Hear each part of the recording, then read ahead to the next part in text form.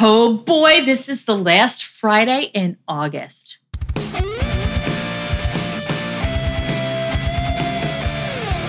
Oh, man, how did this month go so fast? Crazy. Oh my gosh. So today, this Friday, we are talking about the last character that we want to talk about from the book, Math DYSconnected, that Jonily and I wrote, and that is coming out the end of next month or the beginning of October. Hopefully soon.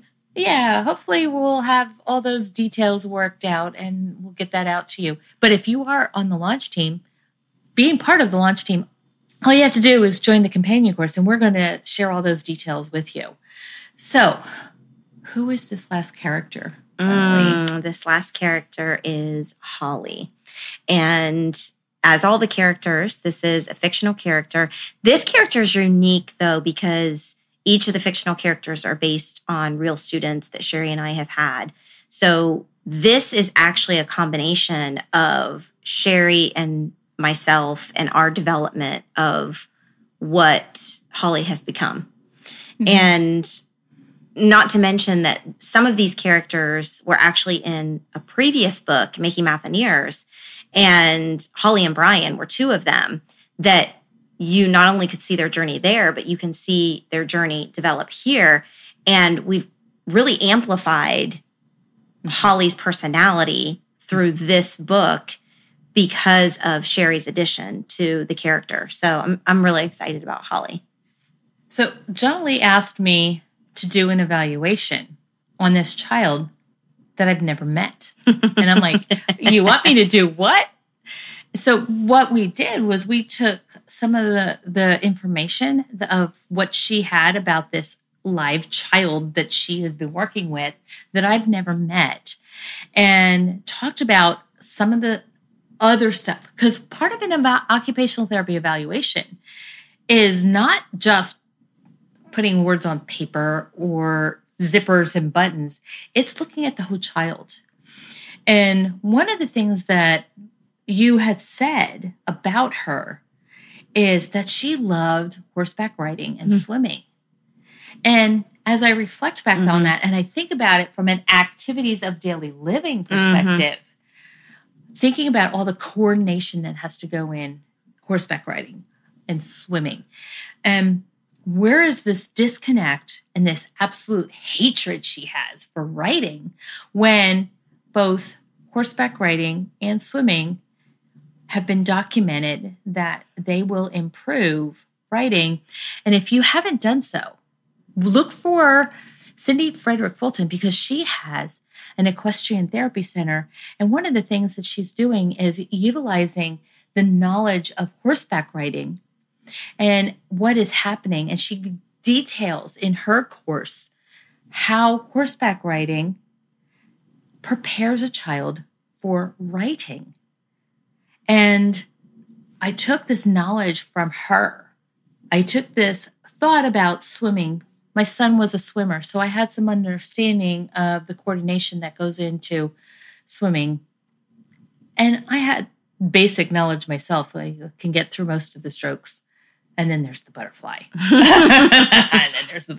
Nobody can get through the butterfly, right?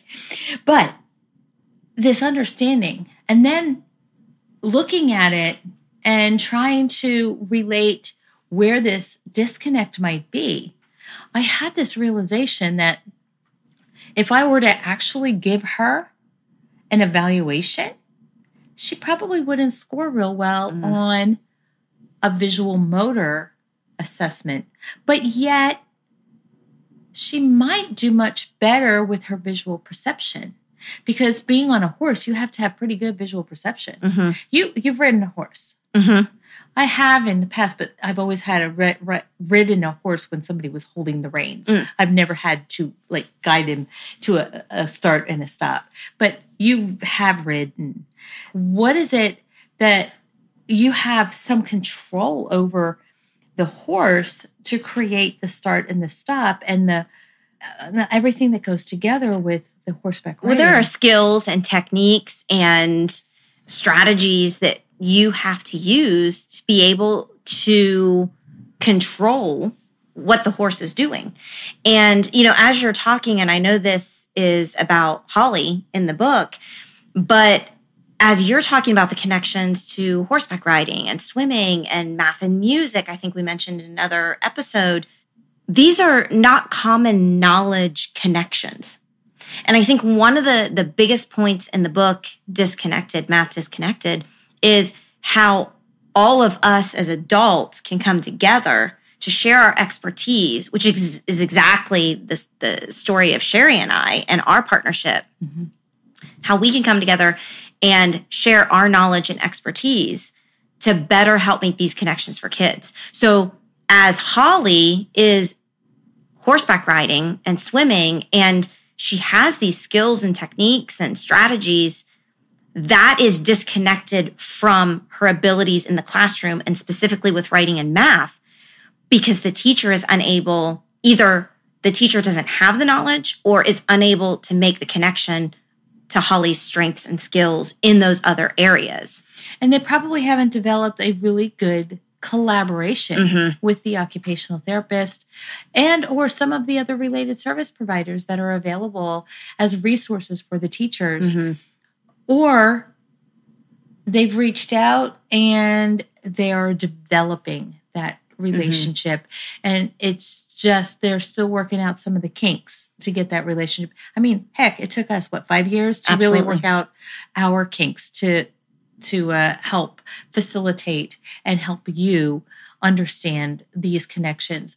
So as I was working with Holly and understanding where she was in Jonely's mind and creating in my mind what it might look like from an OT evaluation perspective, I really wanted to emphasize this disconnect with the writing because there is a huge connection with what we're putting down on paper versus what we're seeing in our brain.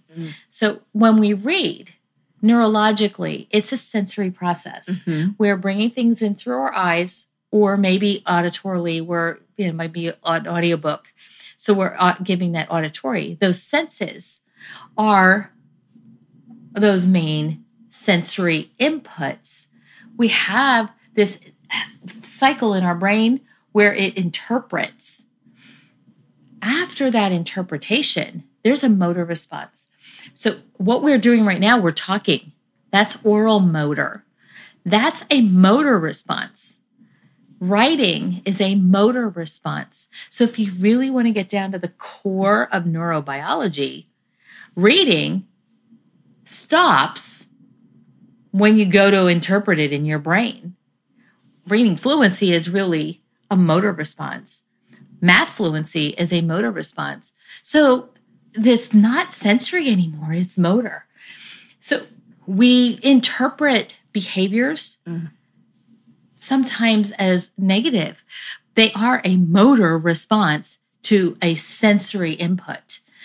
That sensory input in Holly's case is, you want me to put things on paper? Well, I don't even know how to hold the pencil right. It could be she's thinking about whatever happened earlier and it was frustrating to her. You want me to put stuff on paper? No. But Holly did understand math a little bit. Am I right? A little bit, but it had some pretty major deficits in some areas, especially with time and money. And those are very abstract fraction. So she had some deficits more than the typical student. Now, Holly is interesting because sometimes when we have students with these deficits or learning issues or disconnects, sometimes socially they're a little awkward. Socially is where Holly thrived. She was, that's right. She was outside on the playground at recess after lunch. She is the leader of the girls. She is, sometimes the leader of the drama of the girls. She's very socially she sounds like the mean girl. It's kind of a mix. And I think that shows the confidence she has in some areas, but in the classroom, quiet and non-participating. Because I think she was becoming, especially at third grade, becoming aware of some of her deficiencies, and she would then hide that in the classroom. But then on the playground, when it wasn't about school, she really thrived and was a very strong leader, mostly in a positive way, but sometimes in a negative way. And I think that really connects to some of the deficits that she had academically as well. So I hope this has you thinking about that child in your classroom, that outburst that's happening that you can almost predict when it's going to happen again. Or you're a therapist and you're going, I know Johnny is going to be doing that in class. But I challenge you, when was the last time that you really sat together between a teacher and yourself? And I want to challenge you OTs. Go into a math class and watch, observe, look for what's going on in the classroom. And if you haven't gotten it, Jonily alluded to making math in ears. Making math in ears is a little bit more mathy than Math DYSconnected. But if you are an occupational therapist and you really are looking for going to the next level and really engaging in your classroom, I'm going to challenge you in September. And I want you to write me and let me know how you respond. So that way I know that you're listening to the podcast. But I want you to go sit in a math class and I want you to observe every student in there. I want you to observe the teacher. And if you're struggling for how to connect with them, I want you to consider joining my discussion group that's going to meet monthly. So I know this is a different little bit of a twist, but there's the companion course that you can join right now. There's also a discussion group that I am hosting monthly this coming year. That one of the things that I want to really focus on is these collaboration skills and how these collaboration skills can be developed and breaking these barriers. And the hair's going back on my head as I'm even thinking this, that, excuse me if I get a little bit sassy here, OTs can only work on letter formation. I am sorry. Activities of daily living include reading, writing, mathematics, music, social studies, art. They include everything from the moment we are born until the moment we die. We, as occupational therapists, can help a student. And I challenge you to find a way to help that student. And be empathetic as a general classroom teacher, general ed teacher, especially a secondary teacher who, specializes in a certain content area. We don't know what happens in therapy. We don't know what happens. We don't know why it happens. We don't know the purpose of what you're doing. And that is the purpose of that collaboration. Absolutely.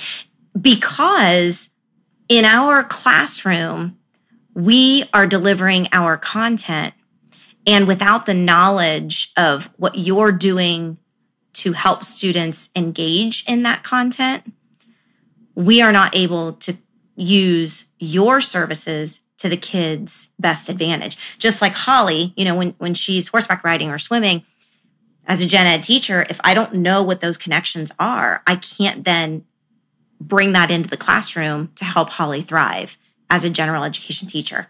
We just don't know those kinds of things.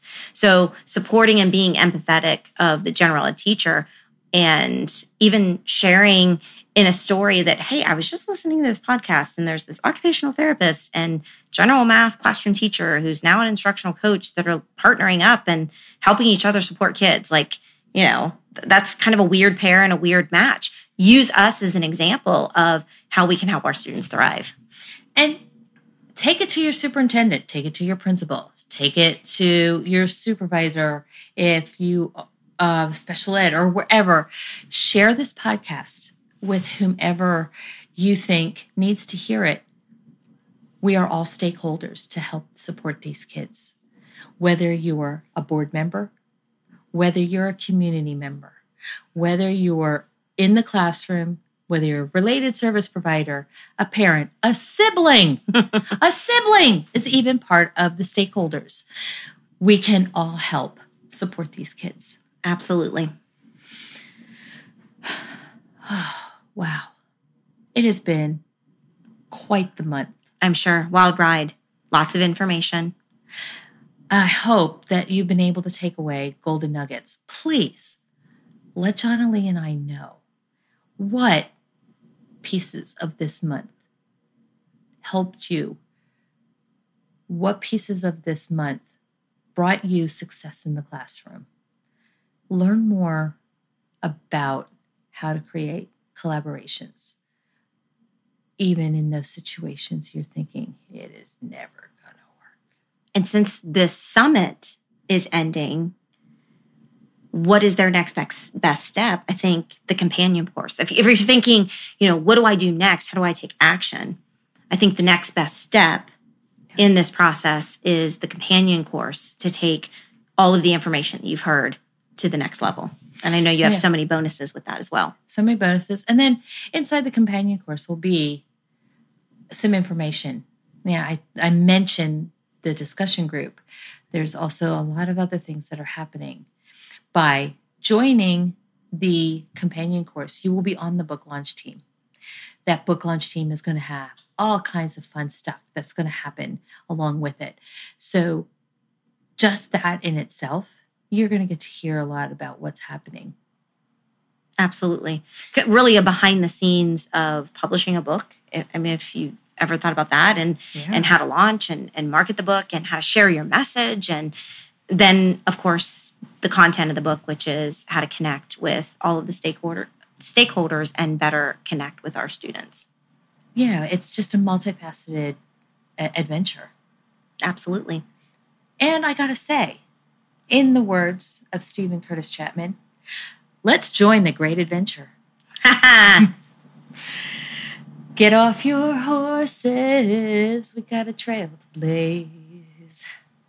Through the wide blue yonder of God's amazing grace.